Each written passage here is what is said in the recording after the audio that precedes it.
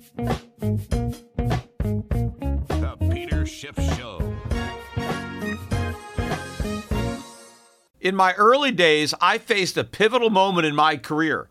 Instead of following the herd into traditional finance, I charted my own course. Despite skepticism, I founded my investment firm driven by a belief in economic truth and fiscal responsibility. Through perseverance, I established myself as a leading voice in finance, proving that sometimes blazing your own path is the best way to succeed. To get what you want, sometimes you have to challenge the status quo and blaze your own trail. That's what Harry's did. Seeing people tricked by expensive razors, Harry's took a stand. Instead of pricey options, they offer high-quality razors at a fraction of the cost. That's why when it comes to grooming my face, I use Harry's. Harry's understands the value of quality without breaking the bank.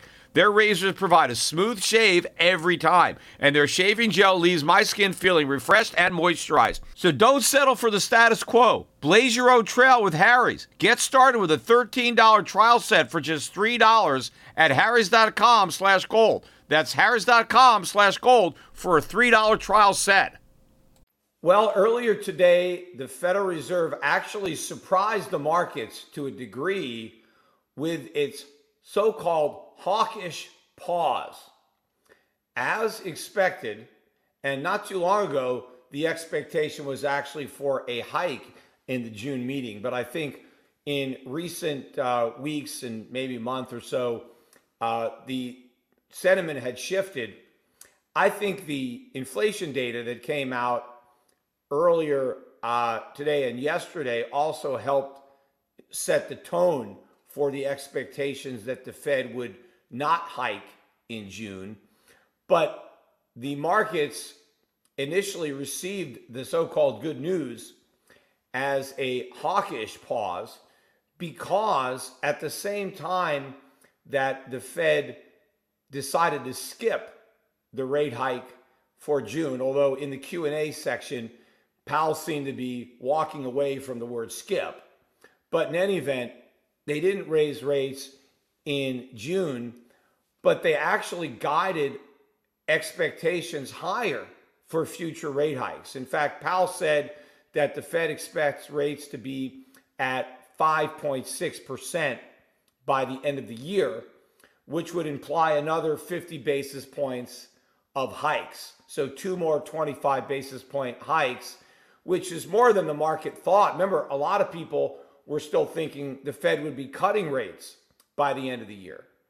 They basically ruled that out. I mean, if you believe what they're saying, no, we're not cutting. Nobody sees any cuts. We're going to hike rates. Powell admitted, kind of both in his prepared remarks and during the Q&A that inflation is still a huge problem, that the Fed has not seen any signs yet that core inflation in particular is coming down, that it's a lot more stubborn and sticky than the FOMC members had thought, that the balance of risks is still skewed to higher inflation, not lower inflation. So inflation remains a big concern for the Fed.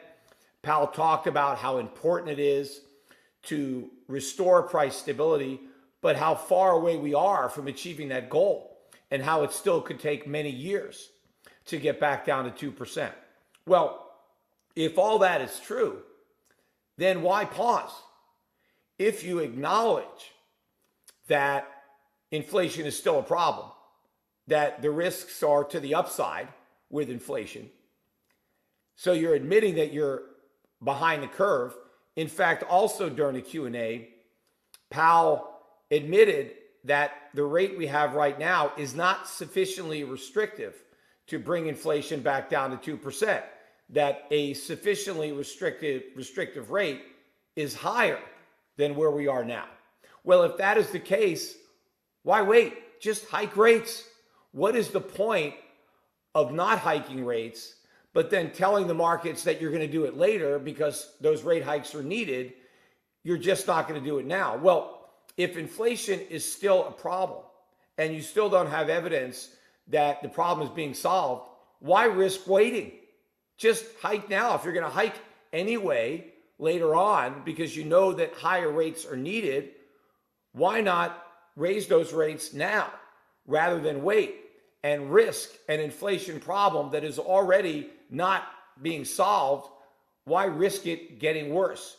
So in my mind, it makes no sense for Powell to do this. If he really intends, and the Fed really intends, to raise rates more because they acknowledge that inflation is still too high and they have a lot of unfinished work left to do, then raise them now.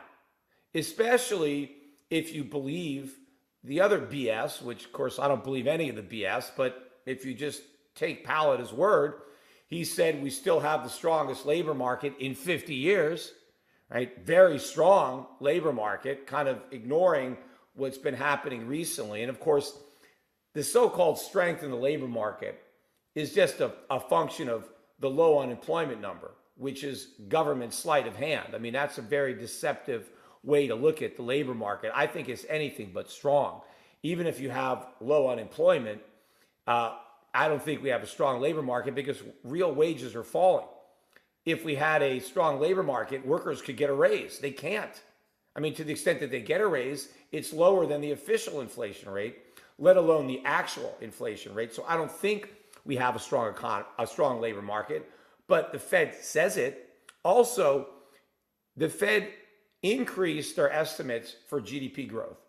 So based on this meeting, the Fed believes the economy is actually going to be stronger than it believed before, and it believes inflation is going to be higher than it believed before. So if that is the case, again, why pause? It makes no sense. The only thing that does make sense is that it's not really a pause, that the Fed is done hiking rates. And I think that that is likely to be the case. And even though they're denying that anybody is thinking about cutting rates, I think they are thinking about it. I mean, they're not just not thinking about it. They are thinking about it, and they may, in fact, actually do it. It's just that they don't want to telegraph that possibility to the markets because they don't want to spook the markets. Because if I'm right, and this is the end of the hiking cycle, they don't want to let the markets know that. Because if inflation is still a problem, why would the Fed not be hiking rates? I think it's because they're worried about what they perceive as a bigger problem in the economy. First, in the financial sector, in the banks, in commercial real estate, which also, of course, involves the banks. But Powell understands, to a degree, the problem that the banks are having with 5% interest rates. Why make that problem worse by going to 5.25% or 5.5%? To me, it's like the mid-course correction that the Fed had when they, cut rates in 2019 and claimed it was just a course correction, that they were going to keep on hiking, that the hiking bias hadn't ended. They were just doing a little correction. They were just going to take, maybe one or two steps backwards before several more steps forward so that we were going to continue to hike. We just cut a little bit. That was BS. I was right to call out the Fed. It wasn't a course correction. It was a change of course. It was a 180-degree about face because the Fed never stopped cutting until it went to zero. And so I think this is not really a pause or a skip. I think it's the end. I think if the Fed really was going to keep hiking rates, there was no reason to skip the June meeting. So they're probably going to skip the July meeting too. And they may skip all the meetings because the problems in the underlying economy are going to get worse, because despite what Powell says about the strong economy and the strong labor market, none of that is true. And in fact, one of the things that Powell claimed the Fed needs to see in order for the economy to have the conditions that would allow inflation to go back down to 2%. He said what he needs to see is some softening in the labor market, or more softening, and slower economic growth. He believes that those are the necessary ingredients to lower inflation, which is a Keynesian philosophy that inflation is a byproduct of economic growth and employment, when it's not. None of those things actually contribute to inflation. In fact, if you are creating inflation, which is what the Fed is doing in concert with the government, running these massive deficits that the Fed has monetized, what you need is a vibrant economy, a productive economy with people working to help increase supply, so that that will offset the increased quantity of money. So you want goods to go up so that there's actually goods to buy with all the money that the government is creating, that the Fed is printing. So a weak economy with lots of people not working and not being productive actually exacerbates the upward pressure on prices that are coming from the increase in the money supply, the inflation that is being created by the Fed. Anyway, I'm going to take a quick break, and I've got more to talk about on this topic on the other side, so don't go anywhere. As a public person, I am hyper aware of safety and security. Delete Me finds and removes any personal information you don't want online, and it makes sure it stays offline. Delete Me is a subscription service that removes your personal information from the largest people search databases on the web, and in the process helps prevent potential ID theft, doxing, and phishing scams. Sign up and provide Delete Me with exactly what information you want deleted, and their experts will take it from there. Delete Me sends you regular personalized privacy reports showing what information they found, where they found it, and what they removed. Delete Me isn't just a one-time service. Delete Me is always working for you, constantly monitoring and removing the personal information that you don't want on the internet. So take control of your data and keep your private life private by signing up for Delete Me. Now at a special discount for my listeners. Today, get 20% off your Delete Me plan when you go to joindeleteme.com/gold and use the promo code GOLD at checkout. The only way to get 20% off is to go to joindeleteme.com/gold and enter code GOLD at checkout. That's joindeleteme.com/gold, code GOLD. I'm talking about the Powell press conference following what has been billed as a hawkish pause. You know, the last hike, they said that was a dovish hike. So we went from a dovish hike to a hawkish pause. But again, I think really this is a dovish pause, not even a pause, in hawk's clothing.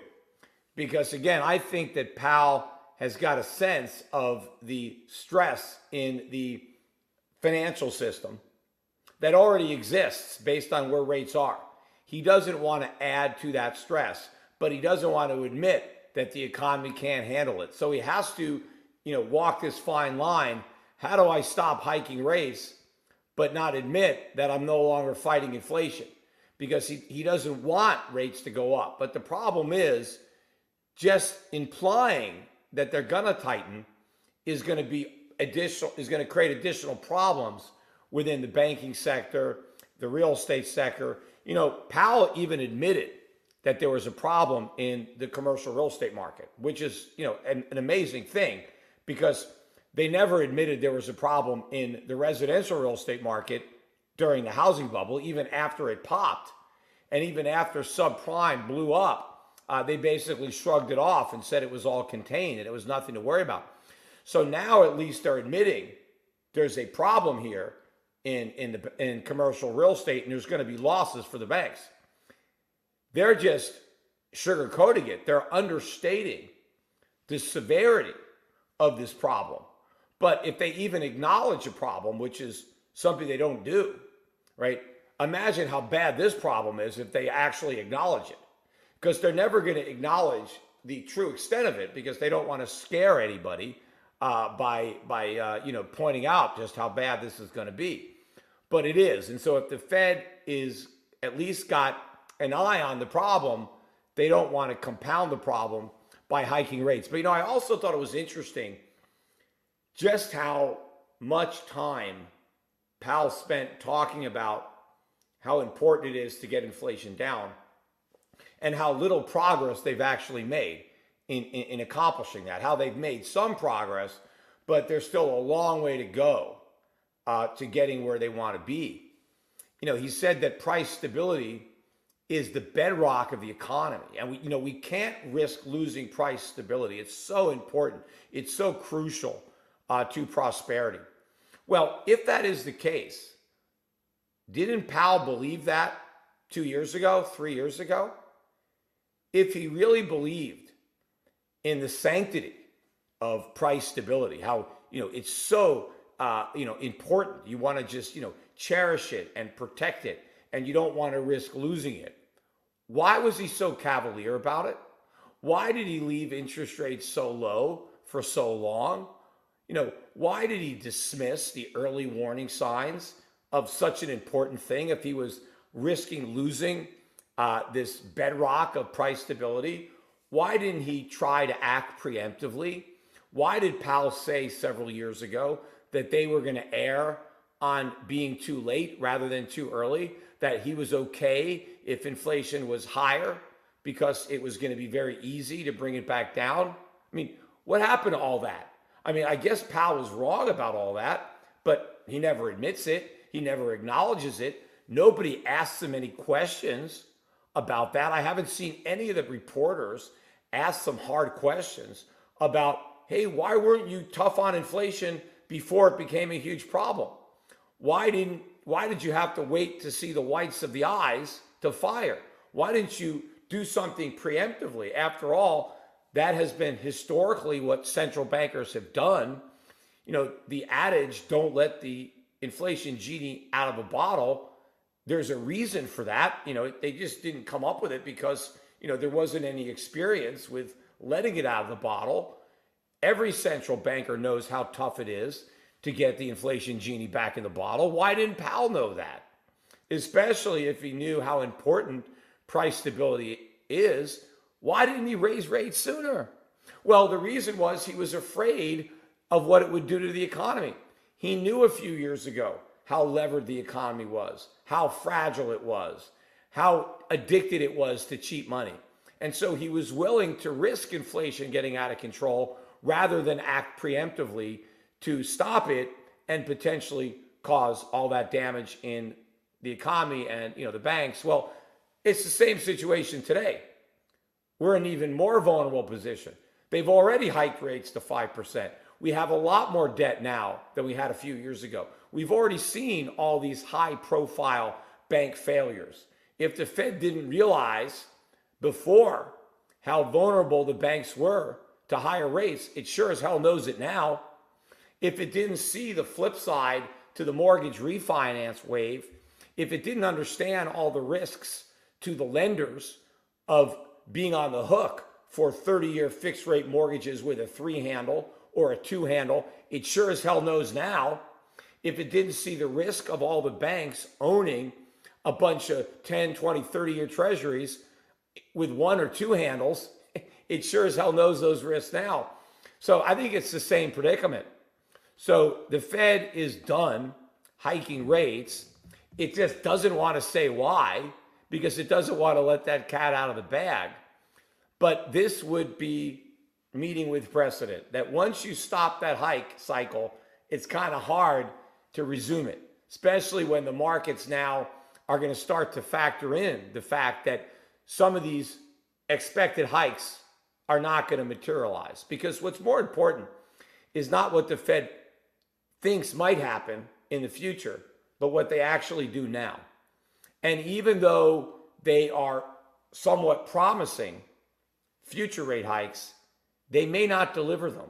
And I think the fact that they won't deliver is going to start to be built in to the markets. And then the Fed is not going to want to risk disappointing markets that are now preparing for no more rate hikes.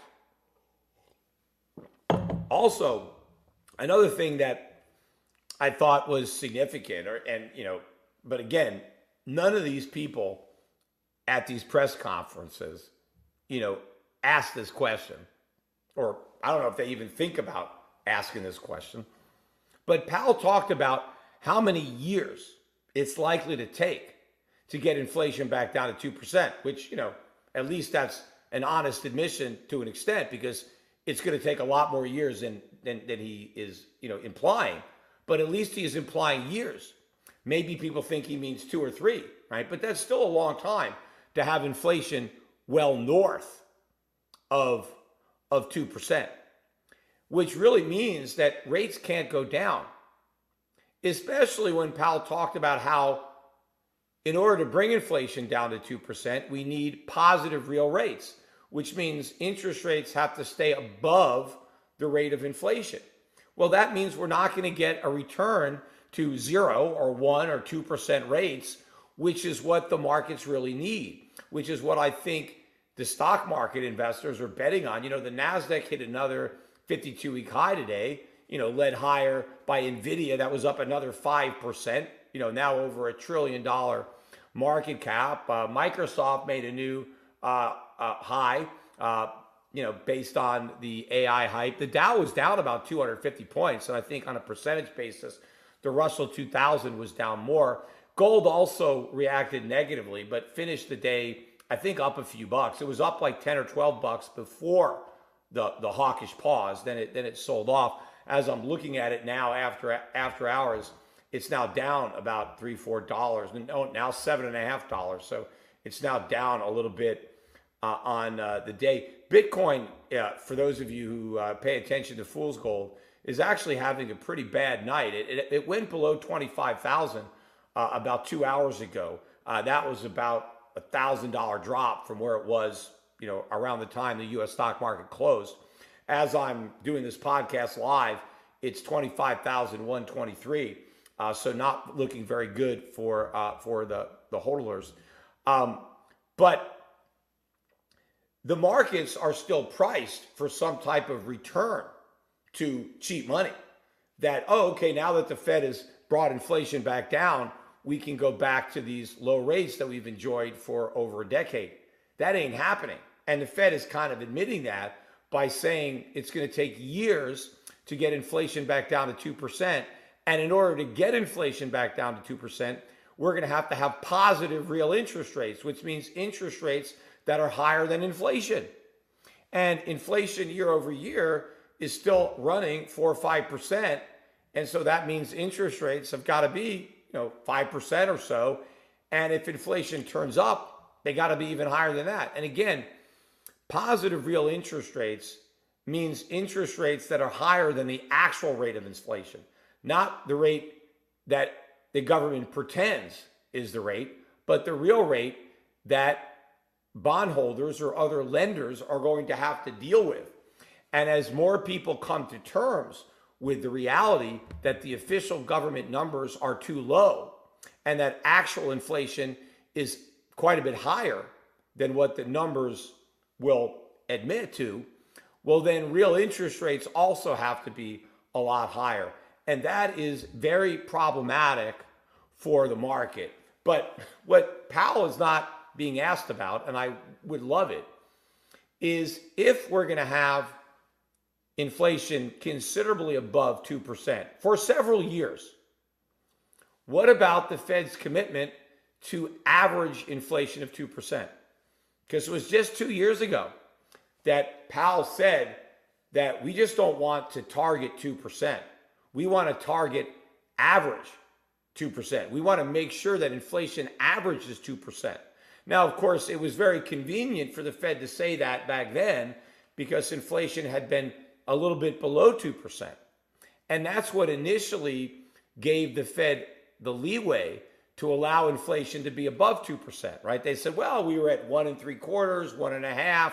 So that means we can go to 2 1/4, 2.5 to kind of make up for it, to average it all out so that it's 2%. Well, first of all, if price stability was so important, right, the bedrock of our economy, and inflation is so hard to control once it gets entrenched, Why even risk that? Why didn't they immediately declare victory when inflation hit 2% and start hiking? Again, they knew the economy was addicted to the cheap money and it wanted to keep supplying it. So it came up with this bullshit excuse about average inflation so that they can allow inflation to go above 2% without looking like they weren't living up to their mandate, because they kind of changed the mandate as they went along to allow for higher inflation to supposedly average up the lower inflation. And again, I talked about how that was all BS at the time and how there's no reason that the public has to suffer and make up for the fact that in the past, the cost of living didn't go up enough. And so now in the future, it has to go up more to make up for the fact that it didn't go up as much in the past, right? I mean, the whole thing didn't make any sense. But if Powell thought it was important to average up 1.75% inflation, wouldn't it be even more important to average down 9% inflation, 7% inflation, 5% inflation? Over all these years that it's going to take to get inflation back down to 2%, how many more years would it take of sub 2% inflation to average it back down to 2%? Because if all the Fed does is get back down to 2%, they're never going to get the average back down to 2%, because we're going to have so many years where inflation was above 2%. So why doesn't somebody throw that in Powell's face? Say, hey, Powell, wait a minute. Don't you still believe in averaging? Don't you still want the inflation rate to average 2% over time? And so if that's the case, why are you targeting 2%? Why don't you target 0? Because why don't you target -1? I mean, we have a lot of inflation to make up for. Why are you going to settle with going back to 2% and just add all that inflation on top of the higher inflation? I mean, isn't the public entitled to some relief? If the public has to suffer so many years where inflation is triple or quadruple 2, wouldn't they be entitled to a few years where it's less than 2? Why do you want to stick them with 2? Because the average will never get there. And then even if they get down to 2, how long will they stay there before we turn up?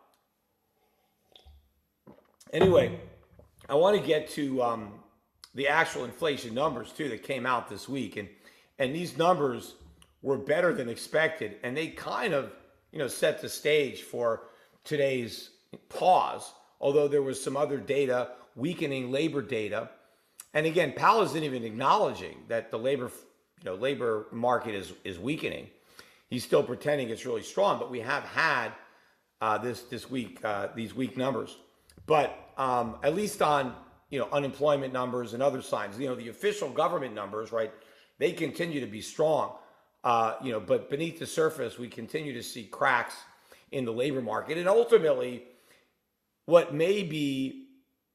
forces the Fed to cut rates instead of raise them. And that could very well be the next move. In fact, if the Fed is done hiking, well, then obviously the next move is going to be a cut. And I think it could be a bigger crack in that labor market. And it could be precipitated by bigger problems in the banks and in commercial real estate, which involves the banks and all that causes a bigger uptick in unemployment or job losses. And as we get closer to the elections, that becomes a bigger factor. And, the Fed is very political, despite the fact that it claims otherwise. And although one more point, actually, I want to make before I get to these inflation numbers. You did get one question from the Fox News guy. And, the Fox reporters really like to talk about government spending and the deficit because the Democrats are in control and are driving that. I really wish they thought it was more important when the Republicans were in control and were driving all the deficit spending, right? Because they were doing it when Trump was president. They were doing nothing to reduce spending. In fact, Trump increased spending on welfare and warfare. So there was no fiscal discipline being advocated in the Republican Party when the Republicans had the reins. But now that they're, passengers, they're making noise. But okay, at least they're making noise. It would have been nice if they made noise when they could have done something about it. But it's better than never making noise, even if it is hypocritical and therefore not as effective. But the Fox News guy brought up the deficit. He was the only one that brought up the deficit, the national debt, the fact that we suspended the ceiling, and the fact that the national debt is going to hit 50 trillion. But it was 10 years from now, probably a lot sooner than that. And he said to Powell, at some point, or when are you going to say something about these deficits to Congress? When are you going to say that we need to do something about spending? We need to do something about the impact that these deficits are going to have on inflation, right? When are you going to do something? And once again, Powell completely copped out, right? He's a chicken, right? Not a hawk, or, a chicken hawk. But Powell said, never. I'm never going to say anything. I'm not going to go there. That's not my problem. That's not my concern. That's none of my business. That is a complete cop-out, and it's BS, because it absolutely is Powell's business. And of course, during the early days of COVID, Powell had no problem encouraging the government to run bigger deficits, which was a mistake. We should not have done that. But the point I'm making is, when Powell thought we needed bigger deficits so that he can print more money to stimulate the economy, he had no problem telling Congress to run bigger deficits. All right, well then why can't you tell the same Congress to run smaller deficits? Why now is that none of your business? Do you have to keep your mouth shut and not say anything? But the other problem is that Powell has to know, and of course if he doesn't, he has no business being Fed chair, but he's got to know that ultimately what's driving inflation is government deficit spending. That's where all the money printing ultimately comes from. It's to buy up all this debt. The Fed wouldn't have such a massive balance sheet if we weren't running these big deficits. And the bigger the deficits get, the harder it's going to be for the U.S. government to find legitimate private buyers. And in fact, there was a hearing just the other day with Janet Yellen. And one of the congressmen asked her, what's your plan for when the Chinese start dumping their treasuries? What are you going to do? And she was like, well, yeah, that's a risk. And, we really don't have a plan. And the advice she got, from Congress was, well, you better get a plan. You better start thinking about what's going to happen when the Chinese dump our debt. And, they talk about how China is the second biggest creditor. They've got about 860 billion of treasuries. They always forget about the 260 billion that Hong Kong has, because China controls that, right? Hong Kong is part of China. And so if you really want to look at the treasuries that the Chinese own, you got to add Hong Kong. And that puts them over $1 trillion. That puts them almost equal to Japan. They're about the same when you count Hong Kong. So this is an even bigger problem than they admitted. But what makes the problem bigger is the size of the deficits. Because the more indebted we are, the less likely we are to repay. In fact, the debts are already too big. We can't repay. In fact, we just told the world that. We told all of our creditors that we don't have the resources to pay them back, because we said if we can't raise the debt ceiling, we're going to default. Right? Again, we didn't tell anybody that if we can't raise the debt ceiling, don't worry, we got you covered. We'll raise taxes, we'll cut military spending, we'll cut Social Security spending, we'll figure out a way to make good on our obligations. No. They told the bondholders in no uncertain terms, you are low man on the totem pole. If we can't go deeper into debt, if we can't find some bigger sucker to buy our bonds, then we're not going to pay off the suckers who already own the bonds that we sold in the past. That's what they're saying. And so, yeah, why would anybody, want to hold on to U.S. Treasuries, given the fact that default is inevitable? The only question is when and how, whether it's an honest default or an inflationary repudiation, which is still default. And so these deficits are really important. And for Powell to say that he's never going to recommend to Congress that they act fiscally responsible, claiming that, there's some kind of Chinese wall between the Fed and Congress, that, Congress is not supposed to influence the Fed and the Fed is not supposed to influence Congress. That's actually kind of BS. The only thing that's not supposed to happen is that Congress and the president are not supposed to try to influence the Fed to be easier, to be more loose, right? To print more money, to monetize their debts. There's nothing wrong with Congress telling the Fed to be tighter, to fight inflation harder, to raise interest rates. That's totally fine. They'll never do that. And although once in a while you get some lone Republicans that'll do that. But by and large, that's fine. If Congress reminds the Fed to do its job, that's okay, right? To fight inflation, to maintain the integrity of the dollar. It's when Congress tries to get the Fed not to do its job, to accommodate large deficits, to make it possible for the government to spend excessively. Because the whole idea of an independent central bank is to act as a check on government extravagance and excess spending and deficits.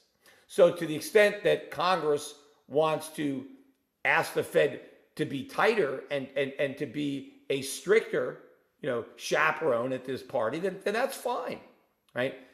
But it doesn't work the other way around. There is nothing that says an independent central bank has to keep its mouth shut as a reckless government runs up enormous deficits. That is not what an independent Fed is all about. In fact, an independent Fed specifically should be calling out Congress for its excesses because that proves its independence. The mere fact that Powell doesn't have the guts to call out Congress, to call out Biden, shows you that the Fed is not independent, that the Fed is acting as if it was part of the Biden administration. That's why it doesn't want to answer these questions. It is compromising its independence by failing to responsibly criticize the government. How is the Fed going to fight inflation when these massive deficits are being created? It can't. Unless the Fed is willing to allow default, unless the Fed is willing to allow a complete collapse, which it's not going to do. Powell has already said, default would be terrible. We never want to have that happen. Well, that means he's committed to inflate because there's no way the government can repay all this debt unless the Fed sacrifices the dollar, sacrifices price stability, which he said was the bedrock of our economy. So the only way that Powell could actually keep his commitment to restoring price stability or 2% inflation, the only way the Fed can preserve its independence is by specifically doing exactly what he said he will never do, which is telling the government they got to get their act together, telling Congress, you got to cut spending, you got to balance these budgets, or else we're in deep shit, because that's where we are. It's going to hit the fan. Inflation is going to explode. Interest rates are going to skyrocket if Congress doesn't act. If the chairman of the Federal Reserve isn't going to warn Congress, then who is? That's his job, right? If he wants to defend price stability, what is the biggest threat to price stability? Government deficit spending. So if he's going to say that's off the table, I'm not even going to talk about it. I don't even care. I don't even look at what's going on with fiscal policy. I just focus on monetary policy, and I don't give a damn about fiscal policy when monetary policy is in fact being driven by fiscal policy. Powell is going to be forced to print money and create inflation if these deficits are allowed to continue. But by saying nothing, right, that's exactly what he's doing. He is abdicating his responsibility. He doesn't want to call out Congress, right, because he doesn't have the cojones to do it.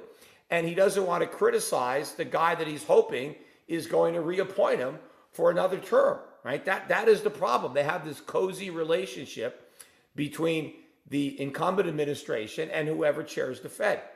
And of course, everybody else who might be an FOMC member who has their eyes on a chairmanship, well, they don't want to criticize the president either because he's the guy that's going to appoint whoever's going to succeed Powell if Powell doesn't want another term. So the media, again, refuses to call out Powell for his failure to really do his job and to recommend, to be the voice of stability and to warn. You know, right now it's just guys like me. I'm warning the government of what's going to happen, but they don't give a damn what I have to say, but they might give a damn about what Powell had to say. He's in a position to actually say something that might make a difference, yet he refuses to do it.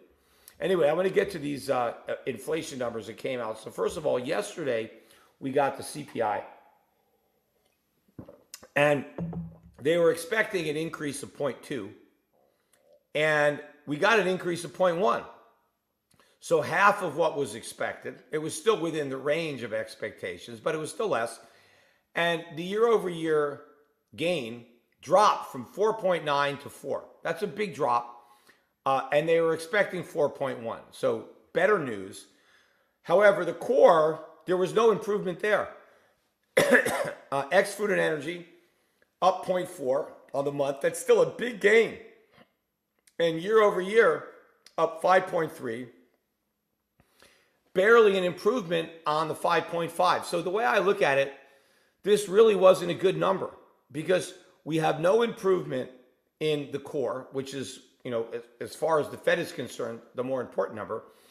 But what's been driving the headline number are commodity prices, energy prices, and this is not going to stick. I mean, oil prices are going to surge soon.